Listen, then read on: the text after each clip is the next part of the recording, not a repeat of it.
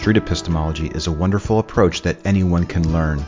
You can learn more about street epistemology at streetepistemology.com.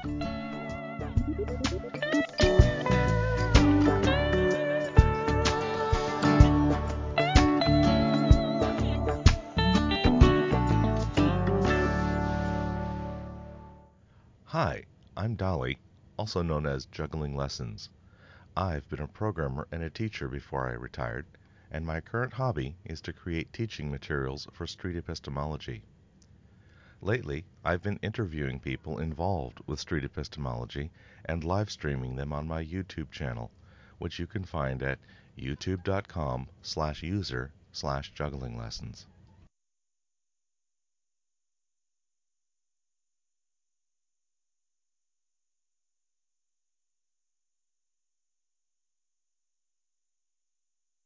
And we are live. Thank you for joining us for today's discussion about SE. Today is an interview with one of my heroes. This is Spaghetti Eddie from Deep Discussions. Deep Discussions is one of those channels where mostly you're looking at the interlocutor. So today might be your special opportunity to see what Eddie looks like, unless you caught some of the videos where he actually speaks to the camera directly. Eddie, could you tell us a bit about yourself?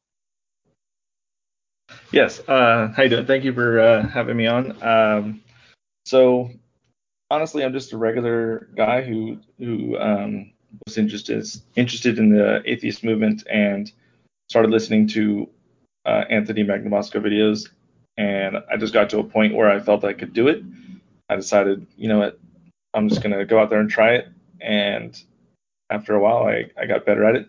And here I am. So I really don't have any particular expertise as far as like interviewing or speaking or anything like that. So I really do think this is something that anyone can really learn how to do, even if you're a soft-spoken person or struggle with debates or anything like that. If once you get familiar with asking appropriate questions, there really is something about it where anyone can do it. So what was the hardest thing that you had to deal with in your before you got good enough that you were okay with it? The hardest thing is the first try. Once you do it one time and you just commit to it, it is just addicting after that, and you want to do it more and more. And the only anxiety you have is not being able to do it enough. That's still something that I'd like to do. I'd want to do it more. But I remember the first time before I went out, or just deciding to make that jump, it's nerve-wracking. You just have no idea what's going to happen. And then after the first session and the second session and the third session, you're like, okay, so I'm the one that knows what's going to happen more than the person I'm about to talk to. So I can control that a little more, and I can make it more inviting. And so it's nothing for me to really worry about besides asking good questions. Oh, let me see where I can see it. What lesson? Oh, yeah, actually, I think that was the first question I started asking. So the second half of the question is, what lesson do you think is commonly the hardest for people learning this, other than yourself? Do you think your difficulty is of doing that first one is similar to the average or the typical difficulty that people run up against? Yeah, I would say that because you don't know what you don't know, and so the fear of the unknown is something that everyone has to face. But besides that, I would say the hardest thing that people might make besides that would be trying to get a particular conclusion or trying to get someone to say, I don't know. And you quickly learn that it's at their pace, and you're just kind of like a guide, and it's not about your feelings if someone didn't go where you wanted them to go, because that's not what you're supposed to be doing. You're just supposed to be a guide. if What that is makes sense. hardest to learn? Yeah, I think that was the same question. Next question, please. Yeah.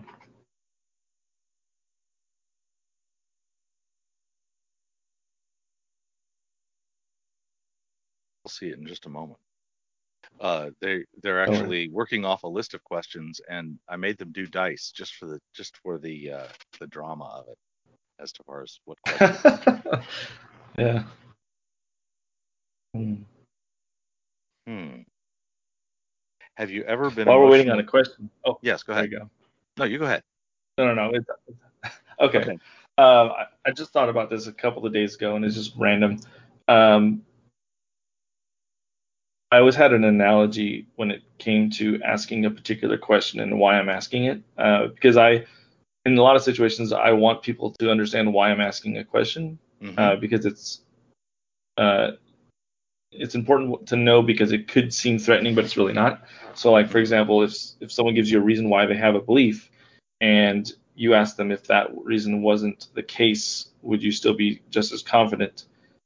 That sounds kind of threatening, like you're going to tell them the reason why the reason is not the case. But really, all you're doing is testing the foundation of their belief, not the truthfulness of it. That makes Yeah. sense. Yeah. And so Yeah. originally I came up Grading with the critical thinking as opposed to the actual veracity of it. right. Uh, Originally I came up with an example of uh, a dish called jambalaya, and everyone knows that a typical or traditional jambalaya is pretty spicy, but it's not exactly clear what is spicy. And so if you ask a chef um, like if you took bell peppers out, would it be just as spicy, less spicy? How would it affect the dish, the spiciness level? And if the chef tells you it wouldn't be any less spicy, well, that tells you that the bell peppers aren't contributing to the spiciness of the dish. You're not necessarily saying it doesn't have bell peppers. And so that's a way to kind of gauge what I'm trying to know, or what I'm trying to understand. But I thought of something a little better. I think, I don't know. You tell me. Uh, the Mm-hmm. game Jenga. So if a belief is a set of blocks that make up, you know, the belief, and it's like Jenga. What I'm trying to do is push on. I'm doing the opposite of what you normally do. In Jenga, you find the pieces that are loose and you slip them out, and the structure still stays the same. But what I'm trying to do is find the piece that is essential for the structure to stay afloat. So if I find the one that it you need to stand up, then I've succeeded. And then we can kind of go from there and discuss, does that correspond to reality? Does that make sense? Yes. Yes, it does. I hit the wrong button. It makes good sense to me that in asking the question, you can ask them to rank which which of the beliefs would have the strongest impact if that one Yeah. was different. Yeah, that's an important one. Have you experienced an interlocutor having a perverse response to an elenchus, like dramatically increasing their confidence in an obviously daft or unmotivated claim?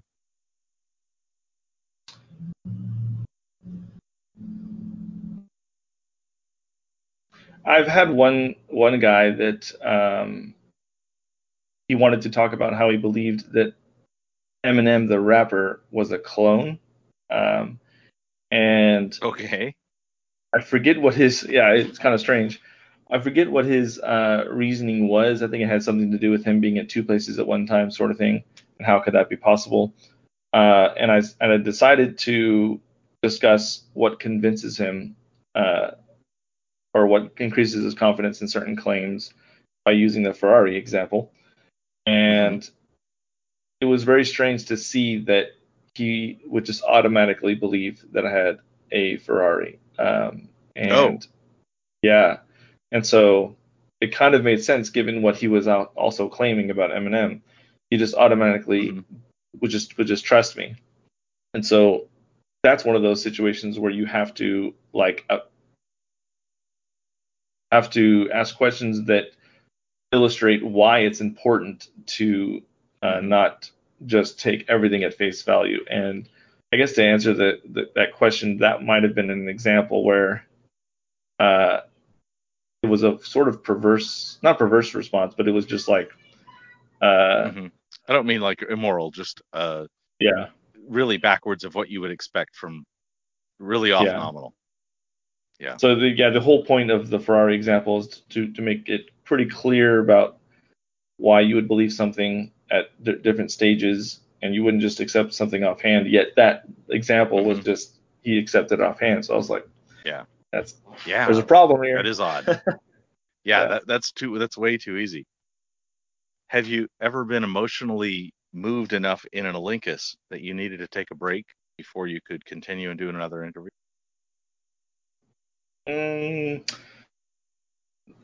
No.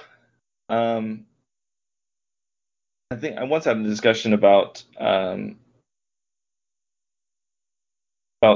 child rearing and whether physical discipline is something that's off the table or it can be appropriate during times. And because I have two daughters, that definitely hit home. And I noticed in the middle of the interview that I was no longer indifferent. I was definitely going with her and giving my opinion. And it happened to be that I was agreeing with her. It wasn't, an argument or anything like that, but because it was a topic that, is very important to me at my stage in life right now. I tended to not only ask questions to see where she would go, but once she went the way I went or the way I would be thinking, I'm like, yeah, exactly, And so it wasn't to the point where I needed to take a break, but it was something that I probably shouldn't be doing if I'm going to be a good questioner, if that makes sense. Okay. Trying to remain objective. So, so what would be why is it important to remain neutral? Because this is about them, and if you input your opinion, even if it is to agree with them, you're affecting the responses. And just as you can disagree with someone and it pulls up the possibly a backfire effect, you can agree with them and they may not actually think in their own little bubble in their head. They might just be waiting for you to fill in or something like that. I'm not sure how exactly that would work, but I think that a positive or a negative reinforcement doesn't allow them to think it through by themselves, if that makes sense. Yeah, it does. Okay. Do you have a favorite category of claim, and are there any claims you fear or dread to confront? I definitely think morality is something that can be tricky. I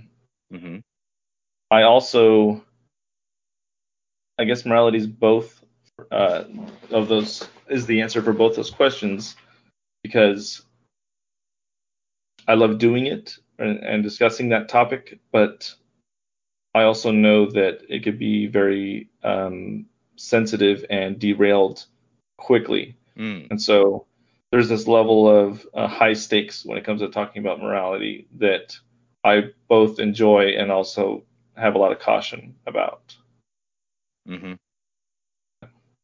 I've got one you can't see yet. Have you ever gotten anyone to change their mind? If so, what's the most you've affected someone using SE? From my experience, no one really changes their mind right on the trail. It would be kind of cool to hear about. There's ways for them to reach out, and I haven't heard anyone reach out to me saying that they've changed their mind. But the closest I've come to was a discussion about karma, and whether karma is an outside force affecting everyone, or if it's an internal dialogue that you can affect, the reality around you. And so I think someone kind of, but just by thinking about it, was like, okay, what I'm saying actually doesn't make sense, but I think it's probably something like that. So okay, so they redefined their claim to something a lot more modest. Yeah. But that's when it comes about to the huge, most profound that I get usually. Go ahead. Yeah. I mean, usually no one just changes, especially when it's an important belief that they have invested a lot of time in. They usually just don't, switch or admit they switch right away. It's got to take a lot of thinking, and honestly, even if I've never convinced someone, well, I'm sorry, not convinced. Even if I never facilitate someone to change their mind about something, I don't necessarily think that's a failure. I think just thinking about it is good enough. And I may just be one small puzzle, and it takes 10 more pieces for them to really think about something. So I'm happy just to be the guy to introduce. Yeah. That a little process. nudges. Yeah. It takes a long time for people to change things that they've held on to for a while, and we wouldn't want to rush that, I think. Yeah. And also, I think sorry. Go ahead. Also, I think it's probably not a good idea to think about your goal being changing people's minds. I mean, there's certain things you want people to think about and answer the questions that you're asking in a certain way, and you want people to think clearly, I guess. But to say, I want them to reach this conclusion, I think is ultimately a mistake. Because, we all have our conclusions, and the point of all this is not to be tied up in a certain conclusion, but understand the methods that reach the right conclusion, or the methods that reliably come to true conclusions. And so we should be ready to toss a conclusion out, at any moment if the right set of criteria is set up. Yeah. Let's see. Without pushing into anyone's privacy, can you tell me how your intimates and your family view your hobby of SE? Oh, I'm on the wrong. My wife kind of. Yes, thank you. That's the right one. I displayed the wrong question. I was confusing you. Yeah, that's okay. I was listening. My wife just kind of thinks it's interesting, and it's a really good alternative to arguing, which is something that I used to do, and she was like, didn't like that I would argue with people all the time. So it's a good alternative in that sense, but she's not exactly a fan of SE. She any type of uncomfortable situations she doesn't like listening to. So, but I do get a lot of questions from friends and colleagues about it.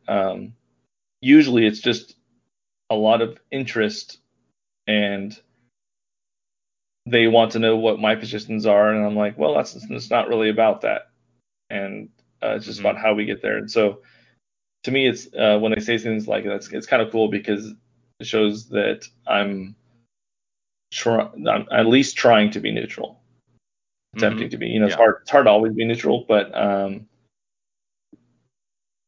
all the feedback I get from friends and colleagues is that, wow, that's interesting. I never thought about that. And when's the next video going to come out?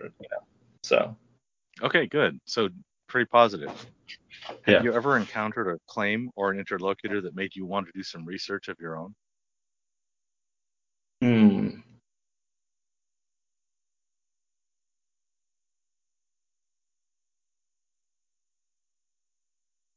I think it was one guy that was talking about what was the specific topic?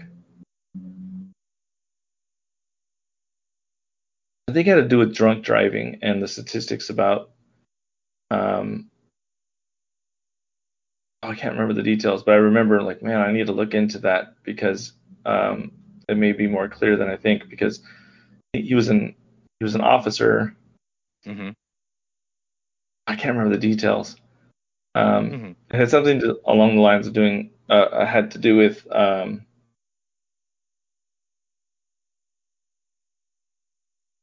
pulling people over Mm-hmm.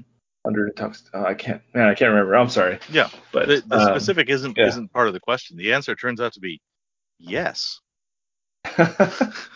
Well, hopefully I have some details. Yeah. Yeah, yeah. Well, and that's okay because the point isn't the detail of the question. It's whether that has happened for you, whether you end up doing the research, and if that research affected your thinking on the topic. Yeah. That would be the point of it. What is the worst result that you've experienced in an Olympus?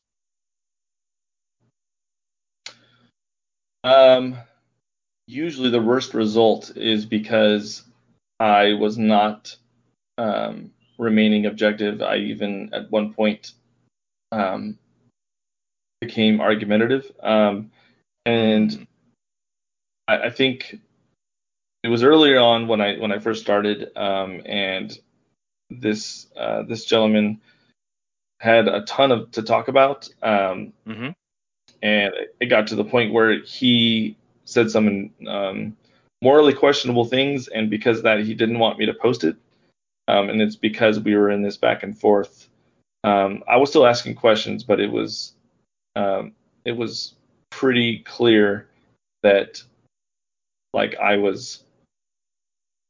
don't want to say, yeah, kind of like I was undermining his position just by asking the question.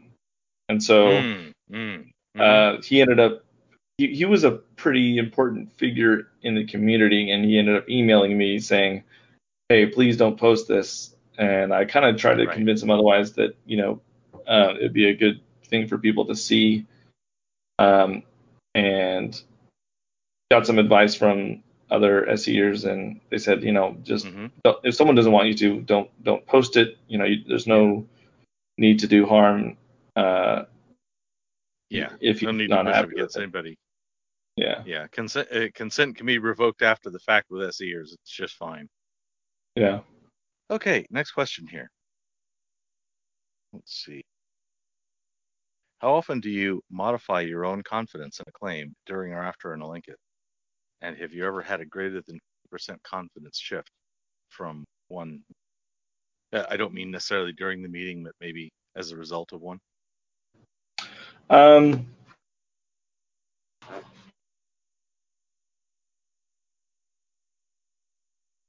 I wouldn't say that my confidence has gone up or down in the middle of an interview or something like that.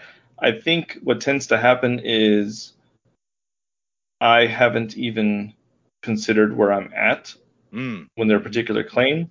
And so once we talk it through, I'll I'll think about my confidence level.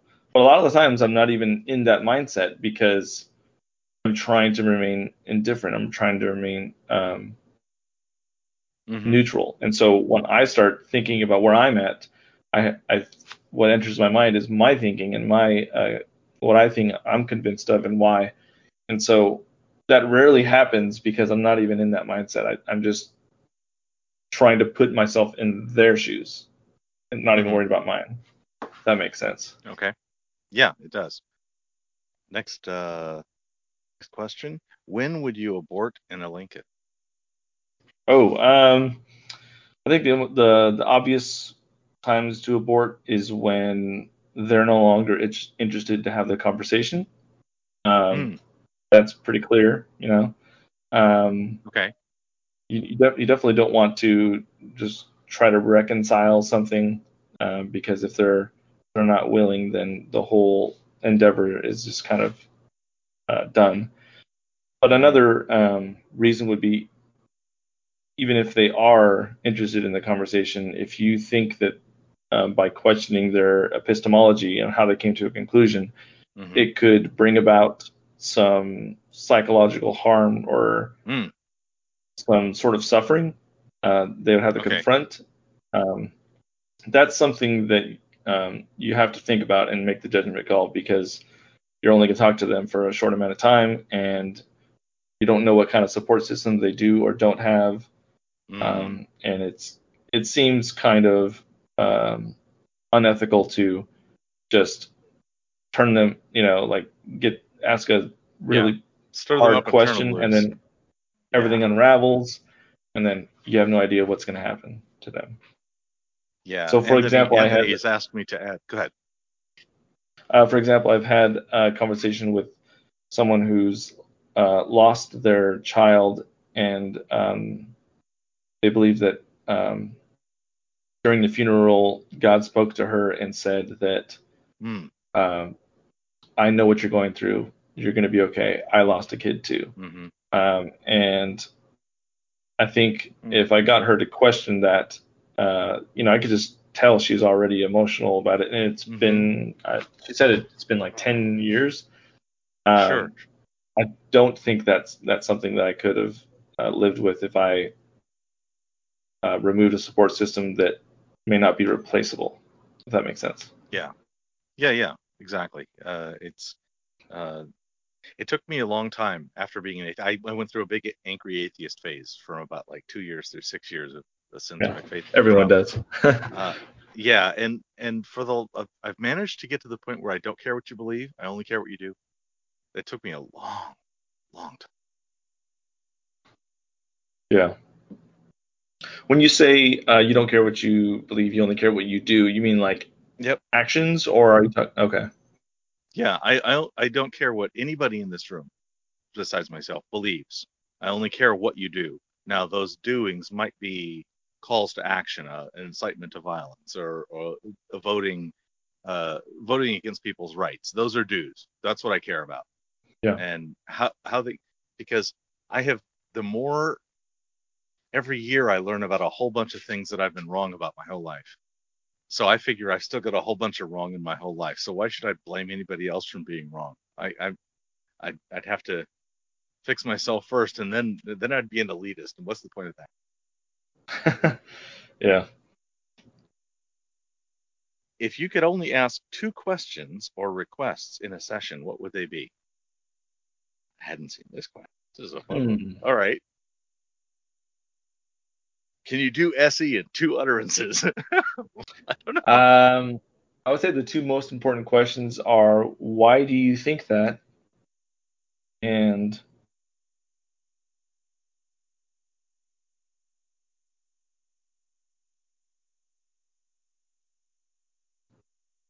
can we use the method that you are using to reach other true conclusions?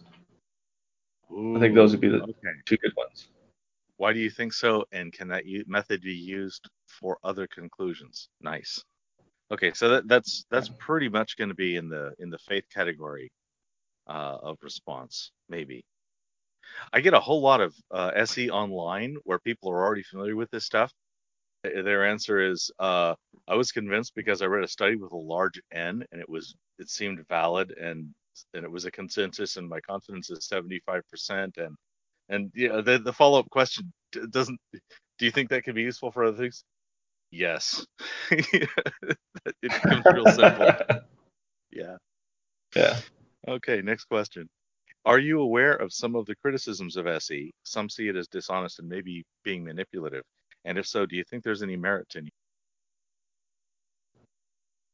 I mean, yeah, I do think there was some criticism in the beginning that did help SE out. One of them being defining what they mean by certain words, and that's just communication 101. You have to understand what someone's saying. You don't want to put words in someone's mouth. It could be viewed as you trying to make them look stupid or wrong, even if that's not what you're trying to do. Right. And so that was a really good rapport criticism. Is all about perception. Defense of truth doesn't count at all. I'd say the other valid criticism was being transparent about what you're doing. Okay. And if people weren't okay with that or didn't want to do that, um, that's totally fine. I think at first, when you try to have that conversation and you're like, by the way, I'm going to be asking you some questions that's going to challenge how you could be so sure. There was no like rhythm, or not rhythm, but there was no good uh, routine on how to say that to someone without making them go, "What are you? What? I don't understand what you're doing." Mm, Uh, but once we got that down okay. to like how we're gonna explain it, um, then it became kind of a good icebreaker, I think. Mm-hmm. Before it was just kind of like, well, I'm just gonna try to. At first, we were just trying to do it well, and now it's more about we can add on trying to explain it well to someone else what we're going to be Mm-hmm. doing. Yeah.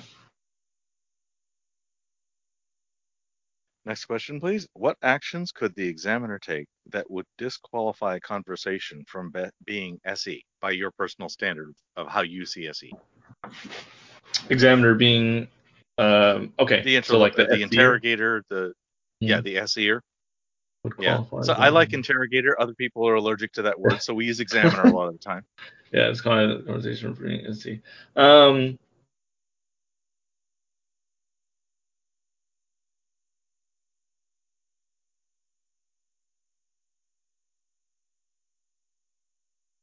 I would say it probably has something to do with reaching a different conclusion, or asking loaded questions to Mm. point to a So particular arguing conclusion. from an opposing position. Yeah. So I Yeah. mean, SE Okay. isn't just asking questions; that's just the vessel. But if you ask questions Yeah. to argue and load the questions, then it's no longer SE. Yeah. Okay. Good. Next question. What actions must the interrogator perform to qualify a conversation as SE? This is the opposite of that first one. Yeah. What are the minimum things you need to do? And this one says interrogator. Fun. Yeah. I would say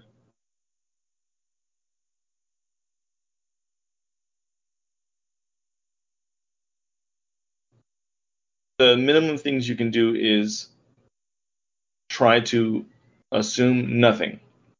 So when you assume nothing about what someone's saying, you'll ask better questions, um, and you won't make any assumptions about what they mean by words or where um, their reasoning leads to, um, and what they mean by a particular conclusion.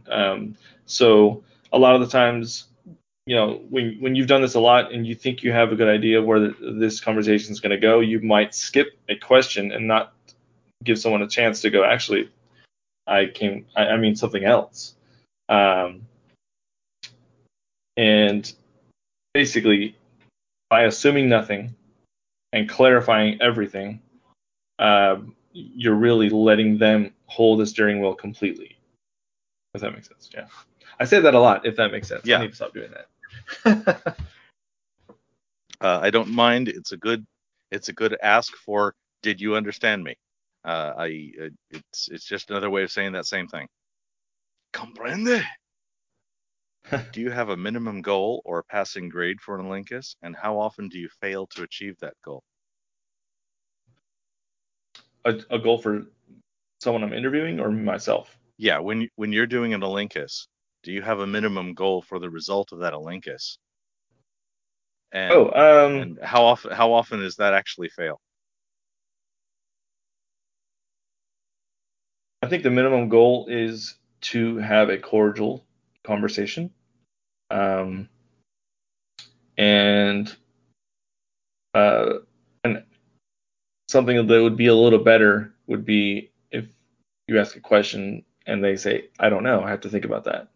That's like the icing on the cake. But sometimes that doesn't happen. But at a minimum, having a cordial conversation.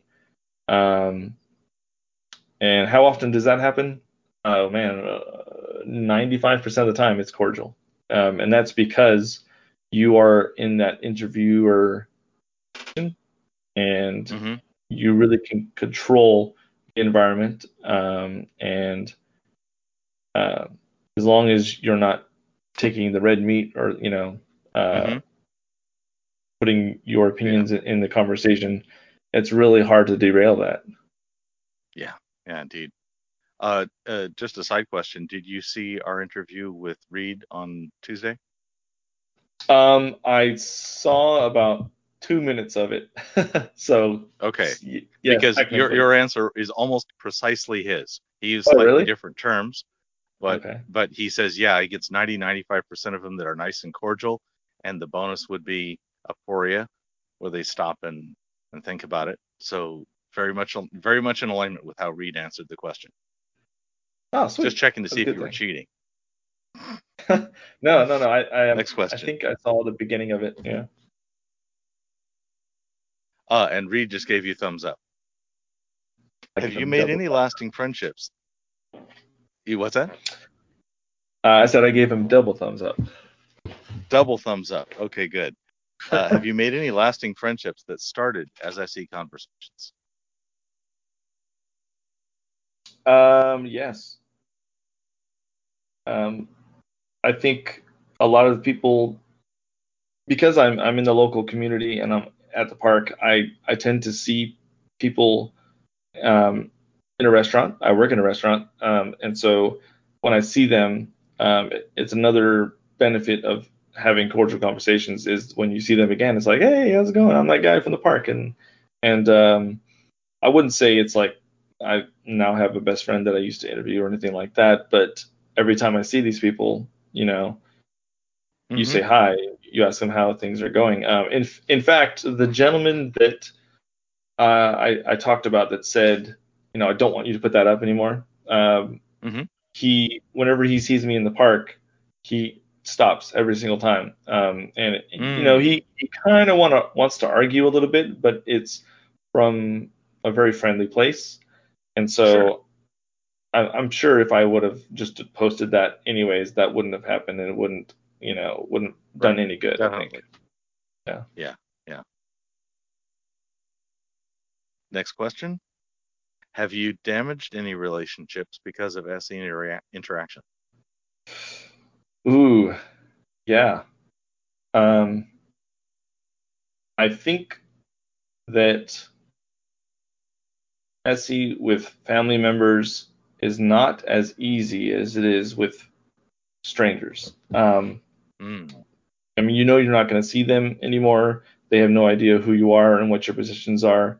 And so Mm-hmm. when you try to do SE on someone who they know you disagree with them or have a different view or uh, they have a different understanding about your who you are, I guess.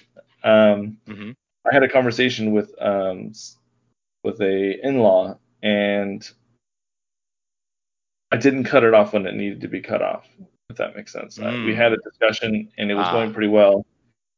And one of the cool things about doing SE with a stranger is you can just cut it off when it needs to be cut off, and they can just think about it. Yeah.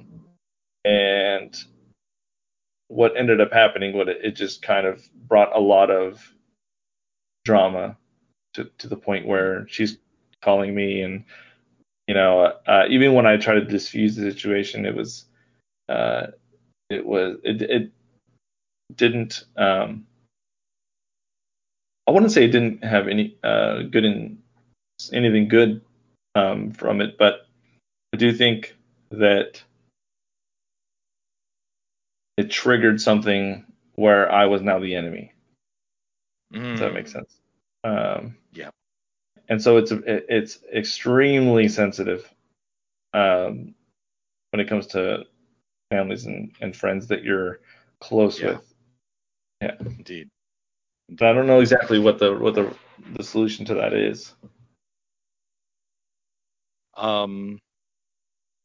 Maybe let other people SE your family. Yeah. If you've got good SE practitioners that are part of your friends, you could have conversations with them and let them take the hit. Have a It group is conversation almost, that we're involved, and then, yeah. It's almost I like can take the bullet, and if it you're, ruins my relationship with your family, it's like, it's yeah. fine. It's not going to be that bad. If you I mean, would, it's if you almost could like take, you're a counselor. Sorry. yeah. It's almost like if you're Oh, a go ahead. counselor and you're a professional counselor, you don't want to be a professional counselor for your family member. It's just not going to Right. work the same. It's just not going to work out. Yeah. Yeah. And I'm very interested in how SE overlaps with things like cognitive behavioral therapy and actual professional counseling, because I'm not qualified, and I want to make sure that ethically I'm not doing anything that could trip up and harm people. Mhm. And I know of ways that I could do it badly enough to do that. I could trick somebody into trusting me and then give them bad information. There's ways I could do things like that. But I think that's not unique to SE. I think that's in all communication. Yeah. If you could take medication that would render you emotionless for the duration of an SE conversation, would you take it? I'm going to assume it's safe and also has side effects that are tolerable and all those things.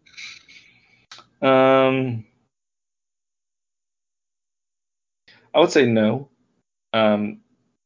because if you're not emotional, you're probably not going to notice when someone else is.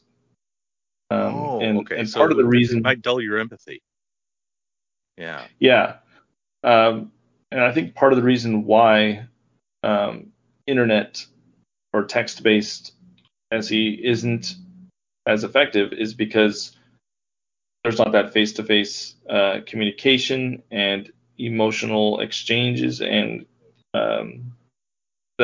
just the normal things that you would see when Mm-hmm. you're face-to-face. And so I think if I was emotionless, I would probably not pick up on cues. I would Mm-hmm. probably ask an inappropriate question, and I probably wouldn't abort a conversation that I should be aborting. So Mm-hmm. I think Mm-hmm. not having any emotion is that probably includes not being able to feel what someone else is feeling. Put myself in their shoes. So Yeah. I wouldn't. Yeah. Yeah. I think I agree with you. Yeah. Great question. Very interesting answer. Big thumbs up. Getting lots of love from the chat on this one.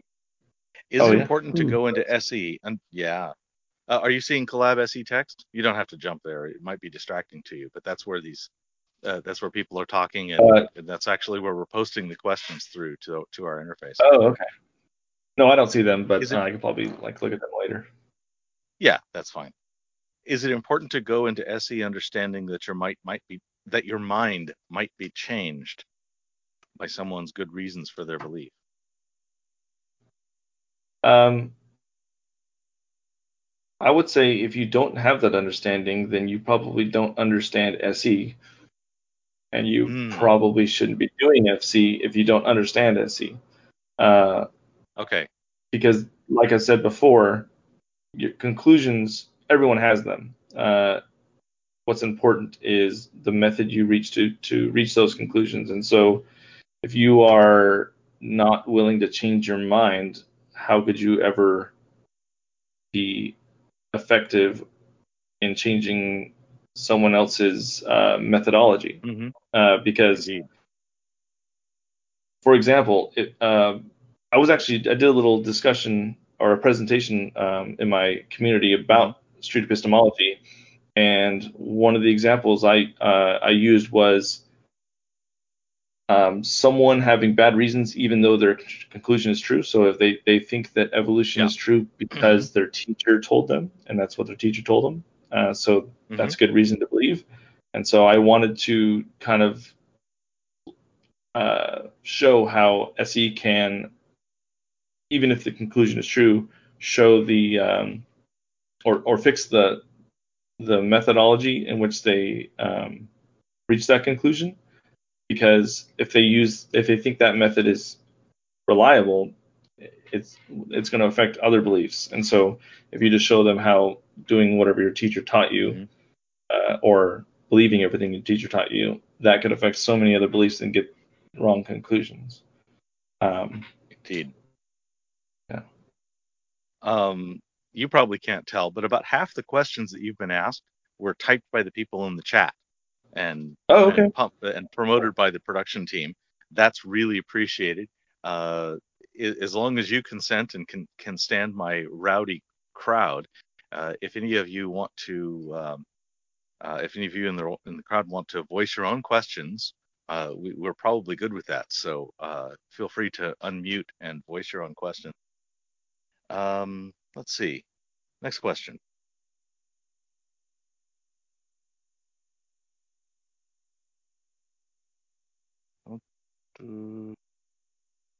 Yep. What do you do when your interlocutor says no to the tic-tac test? Either it's not necessarily odd or even, or perhaps I'm not wrong and this hypothetical third person is not wrong if I claim odd, they claim even. That truth's all relative to that degree, and we can't be sure. Okay.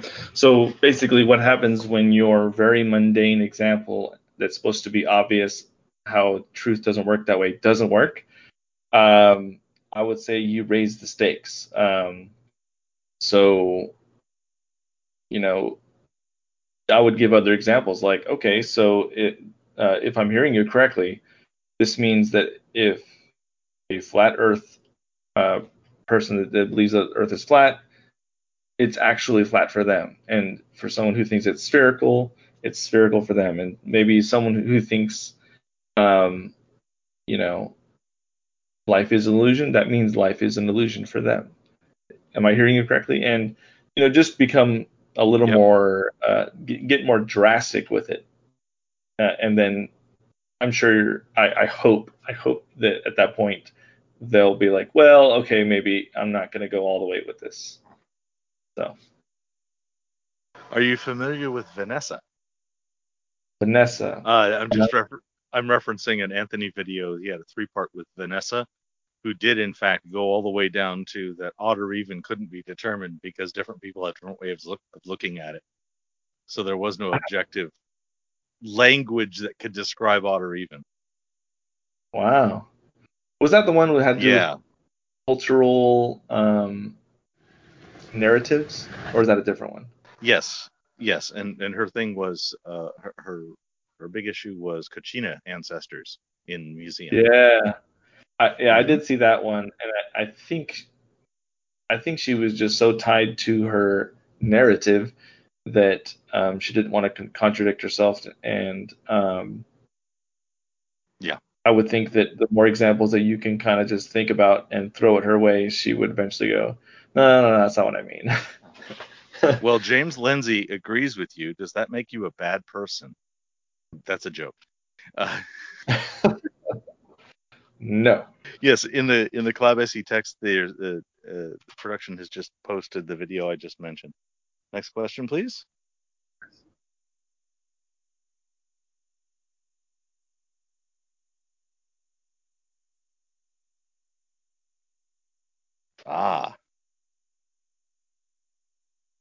Yes, thank you, Reed, for that. If you reach a point where your interlocutor says that they would change their confidence given X evidence, and you have this evidence, should you present it? I don't know that you should necessarily just give it to them, because that presents an issue where it's, who are you,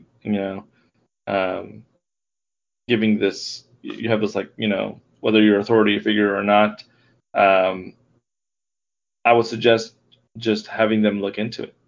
You don't necessarily need to go, okay, well, thanks for the interview, and here's your evidence, and I hope you change your mind, something like that. I would just ask them to, to look into it and maybe get back to me about, about that. Because, it may be the case that they're wrong and then they don't actually become convinced. And you just never know. But I think it just feels wrong to go, okay, here's the evidence you were looking for, and because there seems to be some sort of like, is it legitimate or not discussion after that, and that's a whole nother that's a conflict there, because you're trying to at that point you're trying to debate, and I think if they're at the right place, they can just look it up.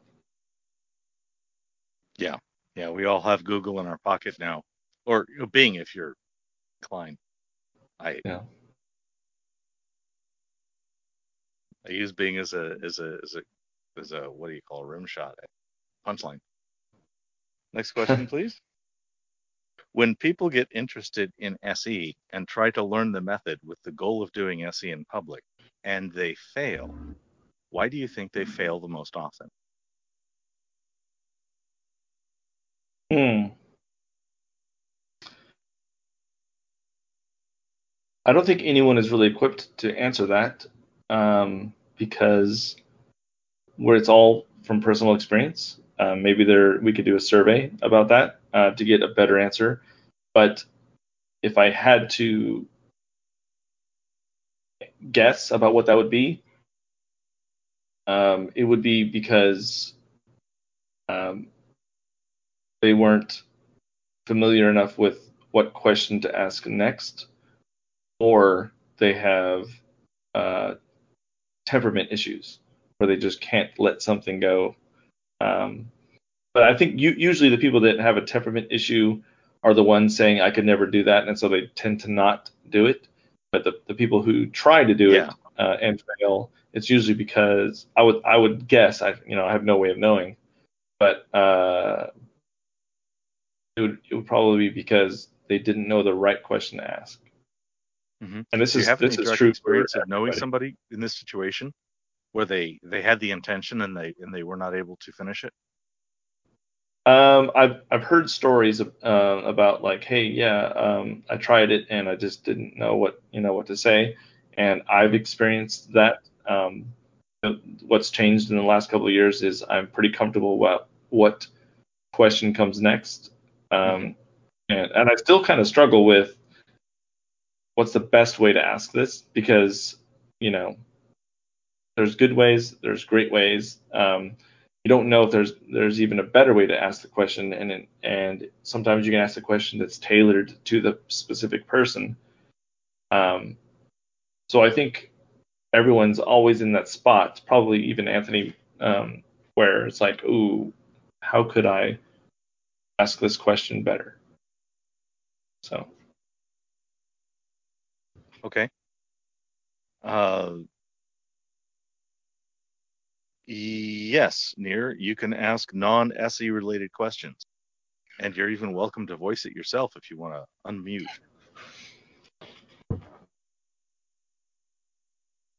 Hello. Hello. Hey. Go ahead. I was curious. What kind of music do you like?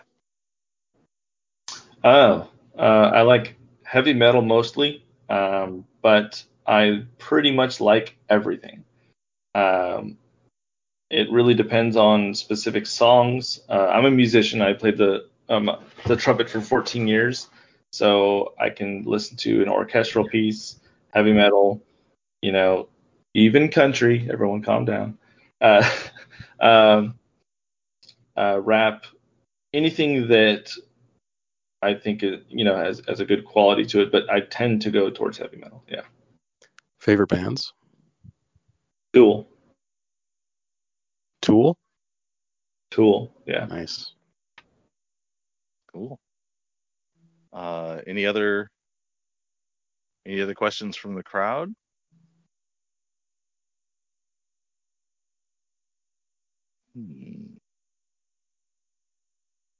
So, yes, have you had at least 10 Alinkus, both in public and online? Well, I know you've had more than 10 in public. I've watched more than 10 of yours in public. I think I've watched your entire everything.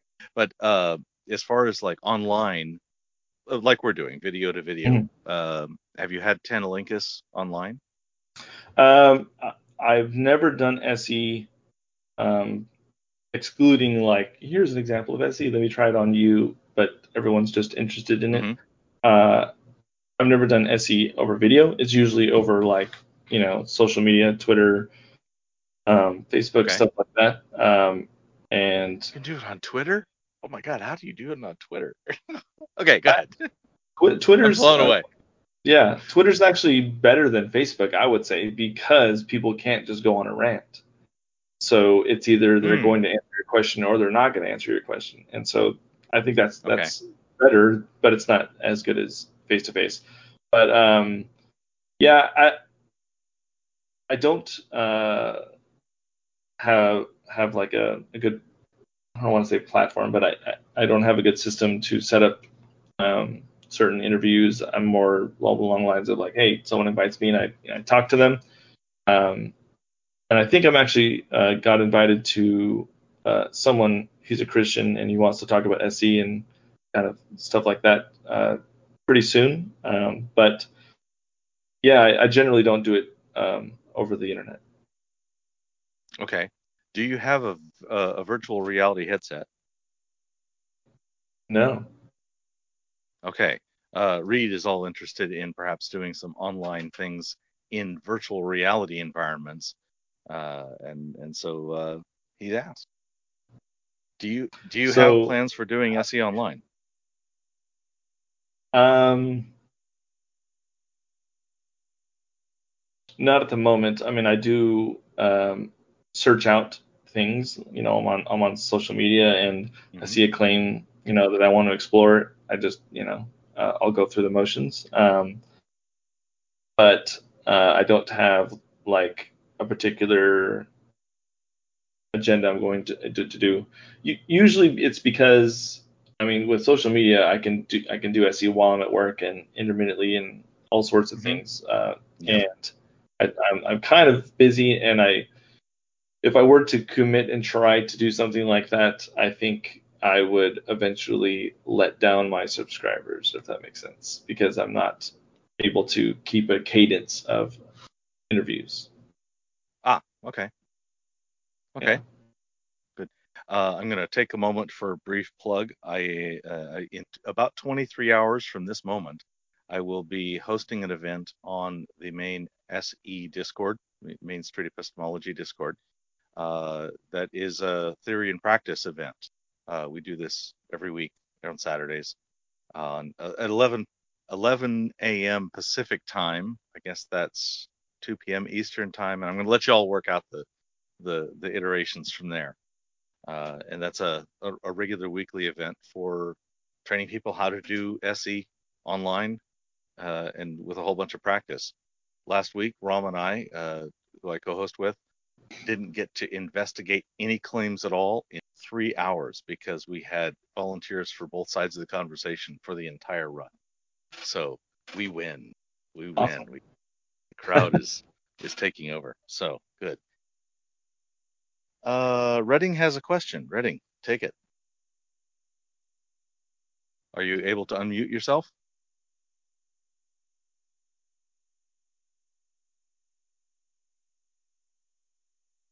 Not sure that he's able to talk for some reason. Somebody else has a question. What are ways you identify patterns in the interviewee's perception in order to direct the conversation?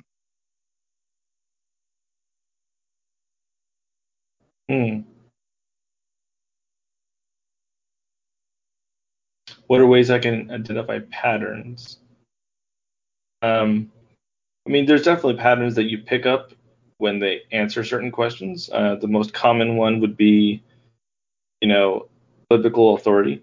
And so when you're asking how they know something, and it always comes down to biblical authority, you can kind of guess where they're going to go with certain questions, and so you maybe want to ask it a different angle. But I don't know. I tend to not want to find a pattern. In a way, I want to be more like that little machine that has 20 questions. That if you answer 20 questions, you're eventually going to get to the right question. And so it's not really identifying patterns. It's just process of elimination, and then you do the work, or the interlocutor does the work. And so if you're identifying patterns, it might help you ask an appropriate question, but could also cause you to assume an answer. You don't want to do that. Okay. I only asked you for an hour. We are at that hour. You still good? I'm For a few good. more minutes? This is fun. Okay.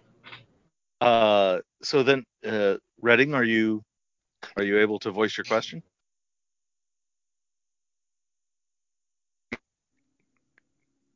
I was just wondering. I don't know if you ever personally dealt with it, but whenever like things like prejudice or other hate-based learned beliefs, do you with SE, do you think it would it's like it would be fine just using straight SE, or do you think it would have to be modified a little bit to take into the consideration, the environmental learned aspect of hate-based beliefs? I don't think you don't need to modify SE. I think there may be cases where SE is not the approach you need to use because it's not a truth-based claim, and so you have to make sure that you're getting to a claim that they're saying is true, and there's all the other conclusions you reach after that, or opinions. But if it's a truth-based claim, you don't really need to modify SE. And I think a good example of that is someone who he did an SE interview with a girl about she believes that every white person is racist. And I'm trying to think of his name. I think it's I'll have to look it up, but he only did like 2 or 3 interviews, and they were all really good. And that was before I even started. And what he did was he asked her to play the role of, the racist, and he would ask her questions, and it got her to think about the best way to go about. I don't know. You just have to see it yourself. He took her off the hot seat of judgment and asked her to answer certain questions, and it was really, really cool to see. And I think at the end, she came back and she's like, "Man, I just want to thank you for having this conversation because it really allowed me to look at this differently." And I'm trying to remember what his YouTube was called. I think it was like Critical Thought, or not sorry, Critical Conversation or something like that. And yeah, that was a really good interview, and I think that's a good example of something as charged as racism. Yes, Reed confirms critical conversation. Okay, cool. I have a question. I'm not sure I understand. Are you familiar with the Sanskrit cycle of dukkha? No. No. Okay. So if Data, if you'd like to come and describe what that cycle is, then I welcome you to then voice your question. The other one was, how does SE allow people to find innate happiness without searching for it in relation to understanding inner contradictions? You can definitely find some happiness in not feeling pressure to have certain conclusions, or not to have an answer for everything. In a lot of ways, saying or admitting, I don't actually know, or I don't know with absolute certainty, or being able to, or being comfortable with decreasing your confidence or increasing your confidence, can definitely take the edge off of certain beliefs, I imagine. Okay. And I think I'm not sure that's actually a claim that SE makes, is that you're going to find innate happiness. Several people have reported it, but I'm not sure it's one of the yeah, claims. yeah. Do you keep a I mean, it's file of definitely a good everyone? alternative. Sorry. Yeah, indeed. Do you have a record or keep a file of of conversations you? I'm gonna say this. Start over. Do you keep a file of everyone you've ever SE'd in the off chance that they reach back out to you so that you can track their progress? Um, for the most part, yes. I can always reach out to my YouTube channel if it's uploaded. For the ones that are not uploaded, um, that I still have most of them. I switched to computer in between, and I transferred most of them over. Um, but there are some conversations where I'm like, that was not good, delete. That was not good, delete. And so Mm-hmm. for the ones that I thought were really good, they're on YouTube anyway. So I generally don't try to keep an archive or anything like that. It's just I don't get to delete them. It's just the nature of YouTube. Okay. So I wonder what fraction of your conversations make it to YouTube? Ooh, I would say it's like around 50%. And I really don't know for sure, but my guess is everyone else is a little lower. Um, and it's not necessarily because I'm having better conversations. It's because I only have a certain amount of time, and so um, I try to have the best conversation. I don't know how to say it. Like my, I think my level of what a good conversation is probably a little lower, because if you have 20 interviews in a day, you pick the top three and post that. You have so much more to choose from, and I only have 4 talks that day, and I only go out once or twice a month. I want to try to put out some content, and so sometimes. Um, I guess I have less to choose from, and I'm still going to post things that I think are beneficial. Okay, good. Good. Can be used effectively with an agenda to convince people towards a position? I feel like that's a contradiction, because Okay. It um, does seem like a trick question to me. it depends on what the agenda is. If the agenda is about good methodology and reaching, Hmm. all right, and something that we like, if I'm steering someone towards testability or not being able to test it, that's an agenda, I guess you say. But as soon as the agenda starts to come in the form of conclusions, then it's kind of like, okay, that's not SE. You can't have an agenda of a specific conclusion, and it still be called SE. Like, sure, you can do it and say like you're doing SE and just like hide your agenda, like, haha, I'm gonna make as many atheists as I can. But Yeah. you know, um, I think generally the agenda has to do with methodologies. Okay. Okay. Uh, so let's see. Yes, the Aaron Raw question. When is SE not called for and facts and debunking is called for? Hmm. Um, well, for a while, I would say that I saw SE as always a better alternative, and I would use SE every chance I could get. But there are situations where it's like someone who's not a willing partner and they just want to argue, um, and you can't force someone to have an SE conversation. I mean, you can always, have really good questions that illustrate your point. But at the end of the day, if they're, facts and debate win the day, if it comes to someone who is argumentative and not willing to have that type of discussion.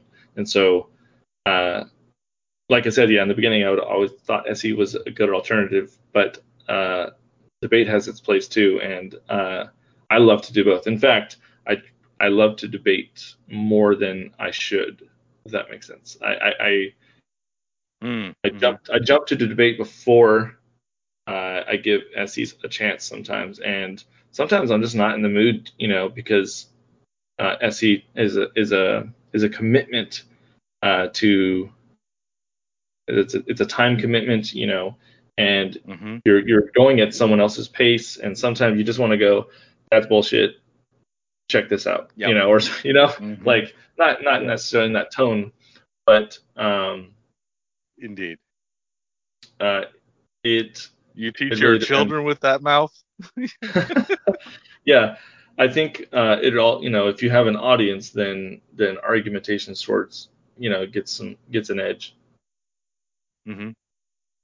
So, are there any other questions from the audience? Okay, we're gonna run out of my questions here pretty soon. Is there any claim that you would refuse to examine? Is there any claim that I would refuse to examine? Yeah.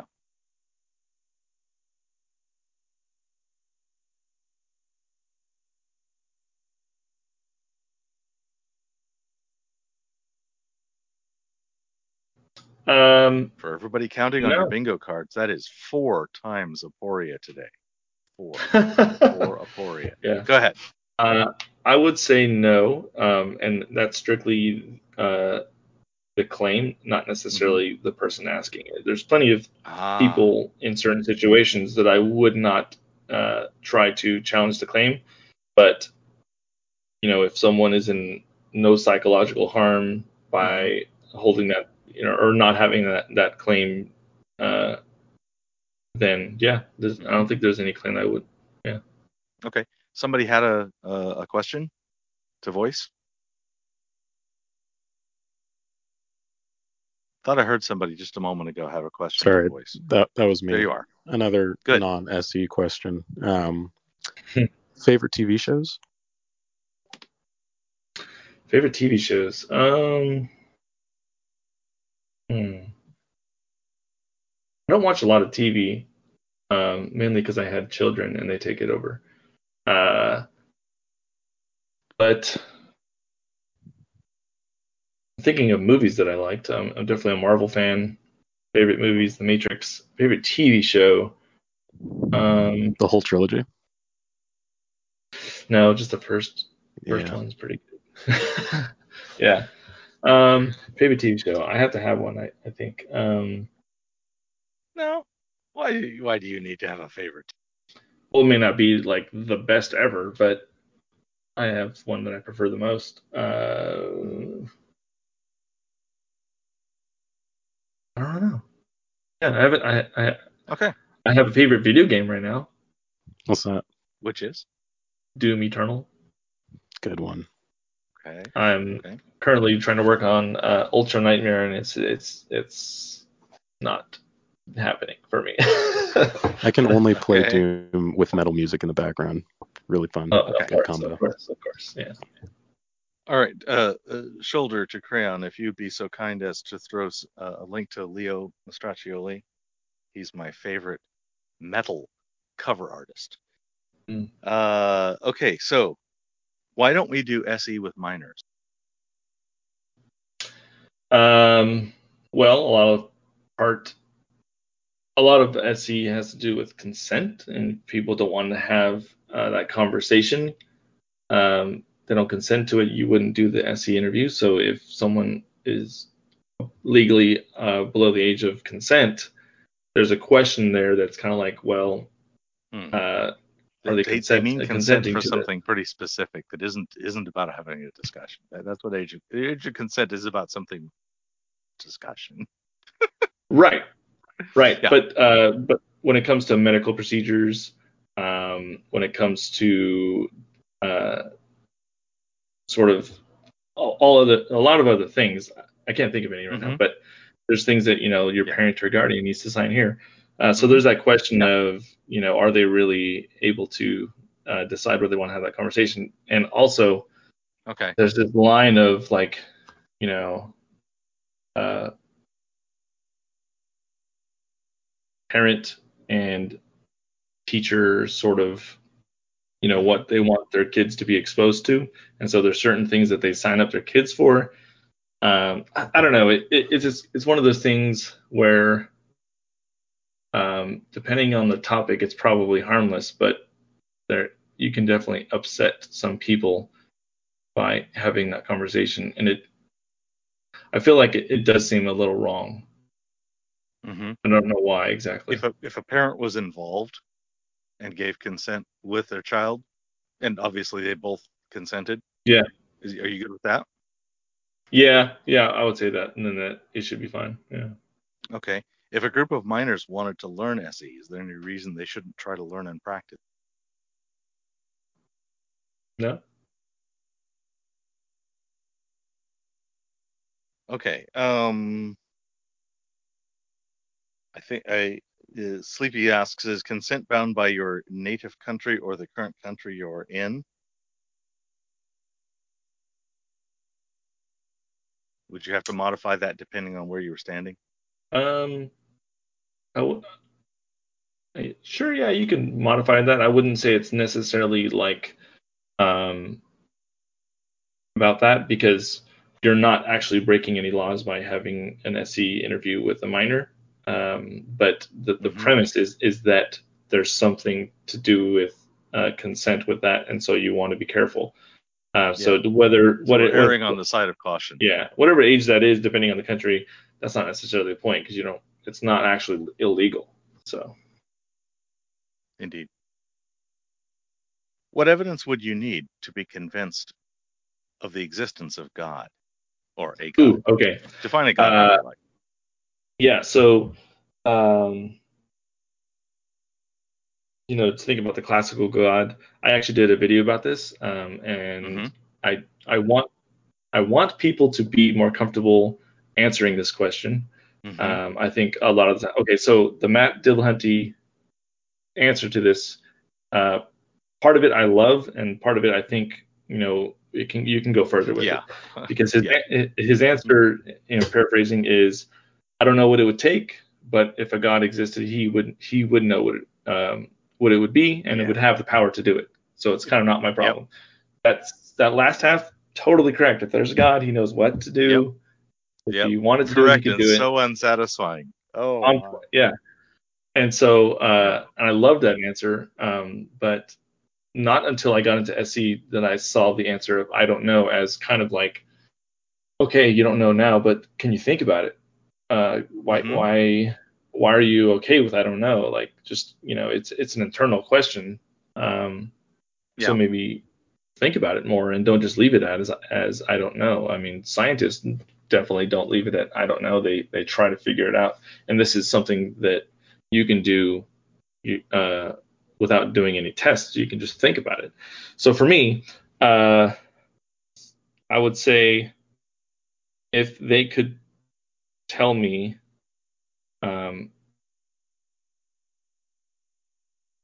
if they could tell me what my reasons are, and I already have my reasons in my head right now, what I'm going to give, but if he could tell me before I said it to him, that would help. So he's like, okay, free will tests, fMRIs, prediction choices. Oh boy, a neuroscientist could become your God, maybe. Okay. What would you accept as a miracle? Well, I'm done answering the question. I didn't really answer it. Oh, sorry. But so part of it would be predicting what I'm actually needing or going to say. And I could be even wrong about that. But he's like, by the way, you're wrong about that. That's not going to convince you. Here's what's going to convince you. Boom, there you go. And I think, when you think about a God that has all of unlimited power, your imagination can go wild. Like, I would be convinced by this. So, like, if he took me and did a tour of my entire life, and I can ask him, hey, I want to remember this time where I did this and that and this. It's like, yeah, cool, let's go there. There you are, and be able to watch myself. That would help. And so you can kind of just come up with all these scenarios that would not demonstrate with absolute certainty that he can do everything, but would be convincing. And something that I think is something needs to be addressed when someone says, or I'm sorry, when Matt says, part of the reason, or he says, I'm not arrogant enough to think that I can tell the difference between a god and an advanced technology, right? Yes. Well, yes. we've been convinced of some things. We've convinced that we're in reality, and that took a certain amount of time. And we're convinced that people are around us, and who are we to tell that this isn't what we think it is? It's just an advanced technology, or a an illusion, or whatever, or however you want to put it. I guess my point is, given enough time and given enough demonstrations, you should be able to be convinced of almost anything. And that's why I think that I don't know, and how can I tell the difference between this and this and this? It's you can really say that about anything. How do I know that my wife really exists? How am I able to tell the difference between advanced technology and my wife actually existing? It's true that you can't really tell the difference, but at some point, given enough time, you have to kind of come to terms with that, if that makes sense. Yeah, I for myself, I can't tell that we're not in a simulation. I just, by game theory, assume that the world is as it is until I have some evidence of a transcendent thing that would allow me to adjust my strategy to anything better than assuming the world is as it is. Yeah, and I would go even further than to say that even if life was a simulation of some sort or an illusion, it doesn't change. Knowing that wouldn't change my actions at all, because I have no idea what's outside of this illusion. It could be even worse, and so I want to stay alive as long as I can, because this is like a bliss compared to what's really out there. Or there's just the fact that we don't know what baseline reality is, and no matter what, even if it is an illusion, pain still feels like pain, and happiness still feels like happiness. What does it really matter if it's actually not real? It's still right. It'll just be real in quotation, but it would still, nothing would change about my everyday life. Yeah.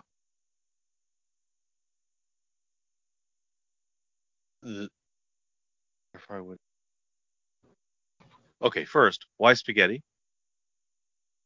It's a childhood nickname, and it kind of stuck. And yeah, I think it's kind of funny. It's something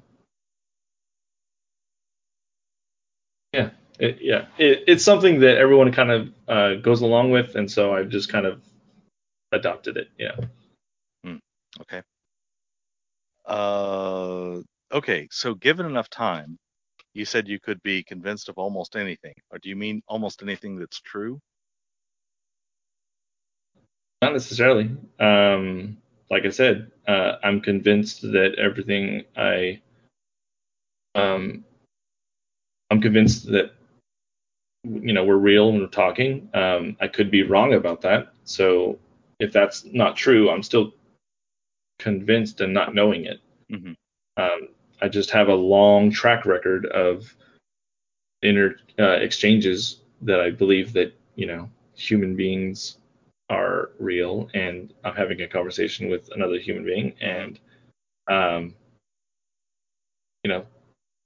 multiple interactions definitely help. Yes. Good. Okay, good. There was some log in and out. That was all fine. So, selfish question. Assuming that you're looking at me and my goal is to teach SE people, I want to bridge people from I saw one Anthony video and I'm slightly interested in SE, all the way up to I'm ready to go out and practice SE in public should I want to. What would be your best advice? What should I cover the most? What pitfalls do you see in teaching Um, I think, watching videos is definitely the best way to go about it. It's the book. If SE was a class, watching videos is the book. Mm-hmm. And Mm-hmm. from there you can kind of just teach how a normal teacher would. So she will tell you, or he or she will tell you what questions are you can ask, and but more importantly, why do you ask those questions? And then from there, you can present claims and ask someone else what would be the most appropriate question for this, and allow Mm-hmm. the student to start taking over.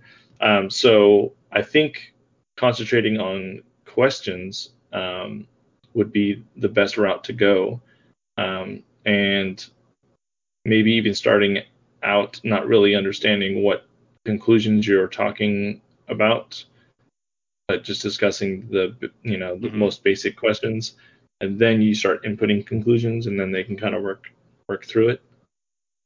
Maybe. Okay. Thank you. Jen Birdman asks, do you have any tips for thinking on your toes and coming up with good questions? Um, yeah, try not to think on your toes. I mean, Oh. I would say if you want to kind of demonstrate to the interlocutor, you allow someone to think about something, and you give them time, and you let them mull it over. And if you have to think about something longer, and if you think you need to think on your toes, um, you probably aren't granting what to yourself what you're granting to someone else, and you should really be comfortable going. Okay, so Actually, you know what? Let me allow think about yourself that. the time for the pause. Yeah. Yeah, even Okay, yourself. good. Good. Good. In Yeah, my allow yourself interviews, the pause as much as you'd let them. I like that. I think in my interviews I'll even say, what's the best way to ask this question, and then I'll just think, and then I'll say it. And so it's this mutual understanding that we're just thinking here. We don't have all the answers, and we're not necessarily scripted. It's just, you get better at it, and but there should be no pressure to think on your toes. Okay, good. So time, just let go of time pressure. That's really good advice. Does anybody else have any questions besides our production crew? Okay. What is your confidence that your practice of SE is good for? There's three parts to this. That's What is your confidence that your practice of SE is good for society? Um, I would say I would say 75%, and the reason why I'm not all the way up or any higher is that I don't know what happens after I have a conversation with someone.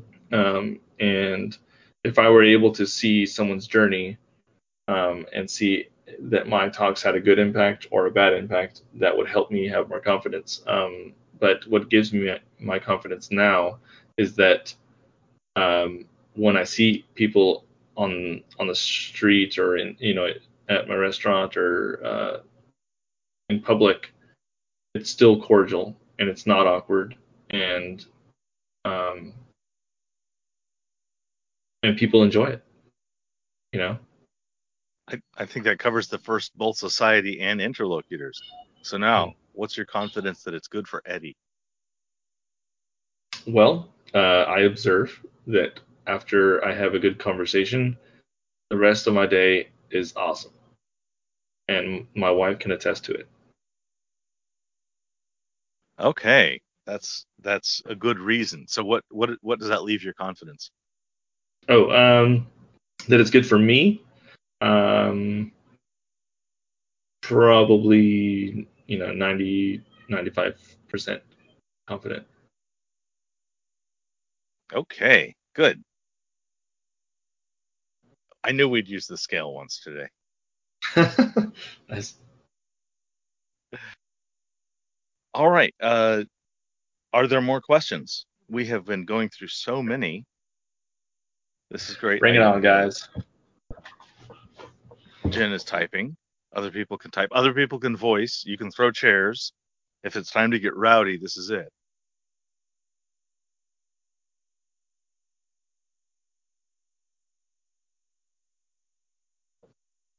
Yeah, we're still going. Aha. Have you experienced an interlocutor that was dishonest about their position in a context where steel manning wasn't specifically welcome? I'm assuming almost all of you are Linkists. You're not offering to do steelman practice.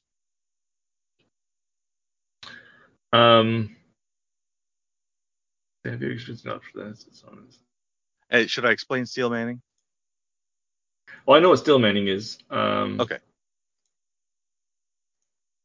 But since we're talking about their claim, I would be the one that would be steel manning, wouldn't I?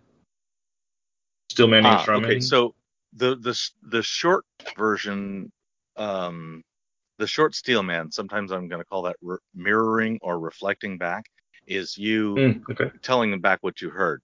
The long steel man Right. would be like in debate class where they hand you a position and say, argue from that position.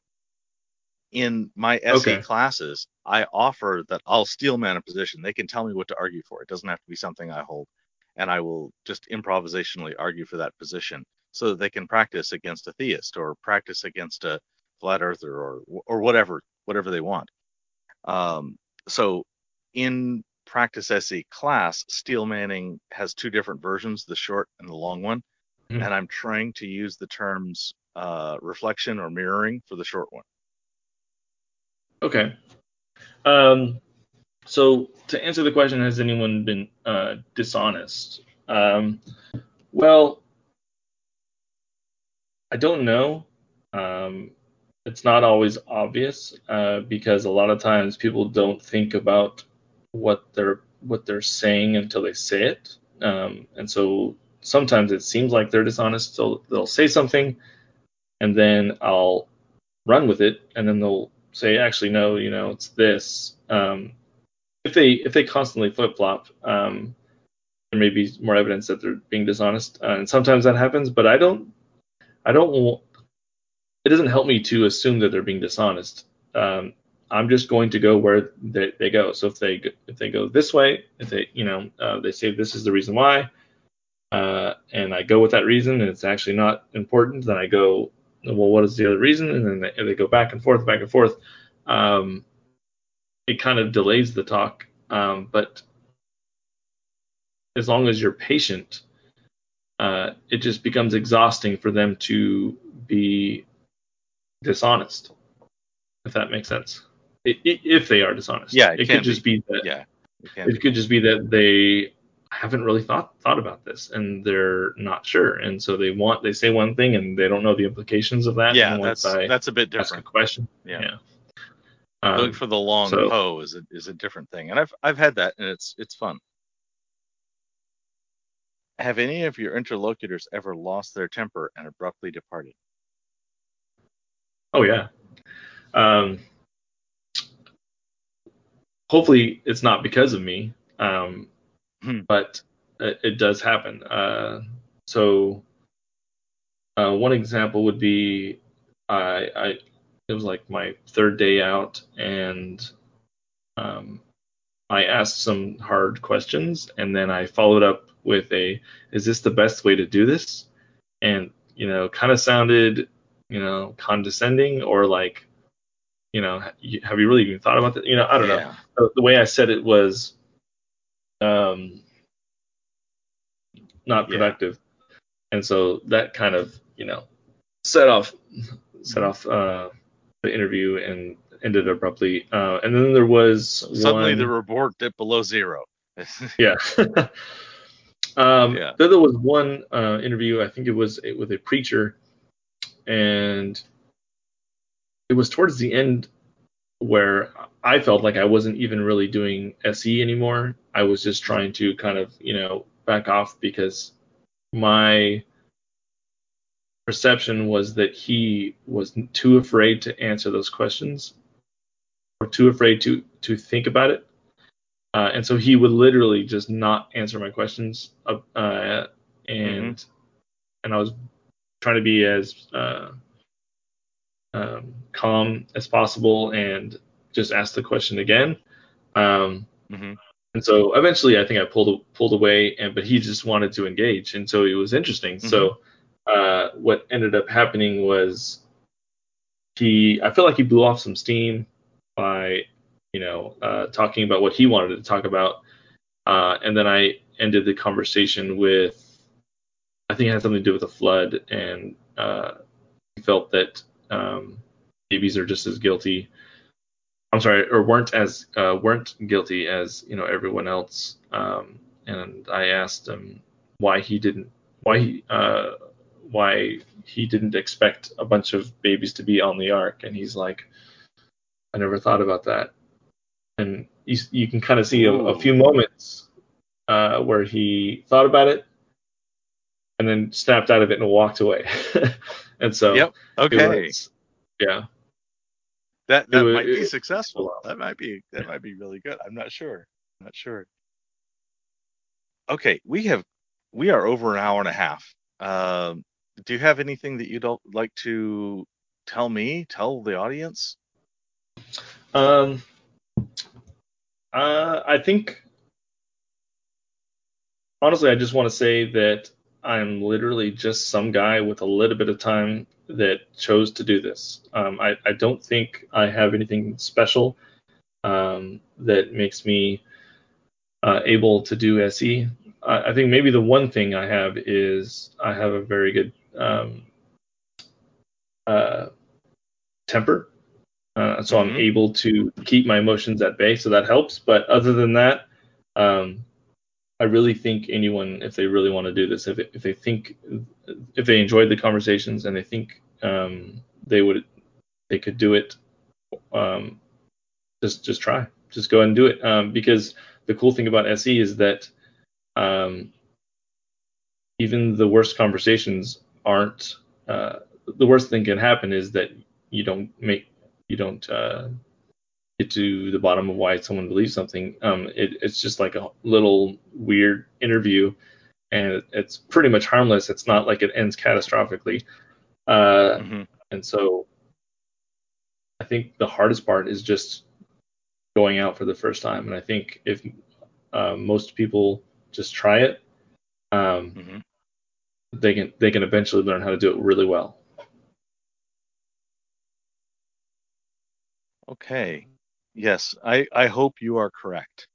I have yet to be able to have enough exposure to figure out whether you're correct. I am trying to teach a bunch of people, and I will say, so far, everyone who has, in any of my public classes, anyone who has tried at least twice and keeps trying continues to show progress toward that ultimate goal. So far, now if they try twice and I never hear from them again and they quit, I wouldn't know. So again, I'm blinded to those that fall out of it. But so far, I've seen at least a lot of positive reason to think so. Okay. Seems like that's about.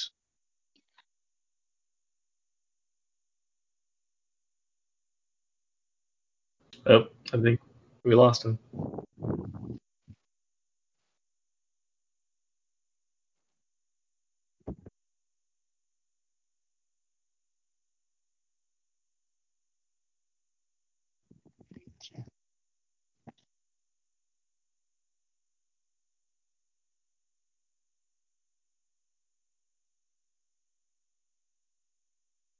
I'm visible. Okay, good.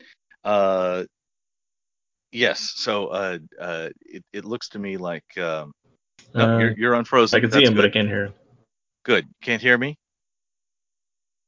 Can't hear me now? Not good? I can hear you. Okay, good. Thank you. I'm audible. So I think we're signing out. Thank you very much for coming to the show. Here are 5 of my favorite channels. All right, this is a chance for us to demonstrate patience and embrace the pause. Indeed, embrace the pause. So here are 5 of my favorite channels. They're something like out of 11 of those that we have in the promoted channels on my YouTube channel. If you are really, really into street epistemology, you want to understand the method, my favorite collection of resources is on streetepistemology.com that is provided by Street Epistemology International. If you would like to be a guest on my show for discussion about SE or any of the other of the 8 categories that I do that are all focused on SE on my show, I look forward to hearing from you. You'll find a link to my calendar where you can ask for a specific slot down in the doobly-doo. Thank you. I look forward to hearing from you. The Street Epistemology Podcast is a production of Street Epistemology International. You can donate or learn more about this nonprofit organization at streetepistemologyinternational.org. The views, guests, and topics expressed here or not expressed here do not necessarily represent those of the organization.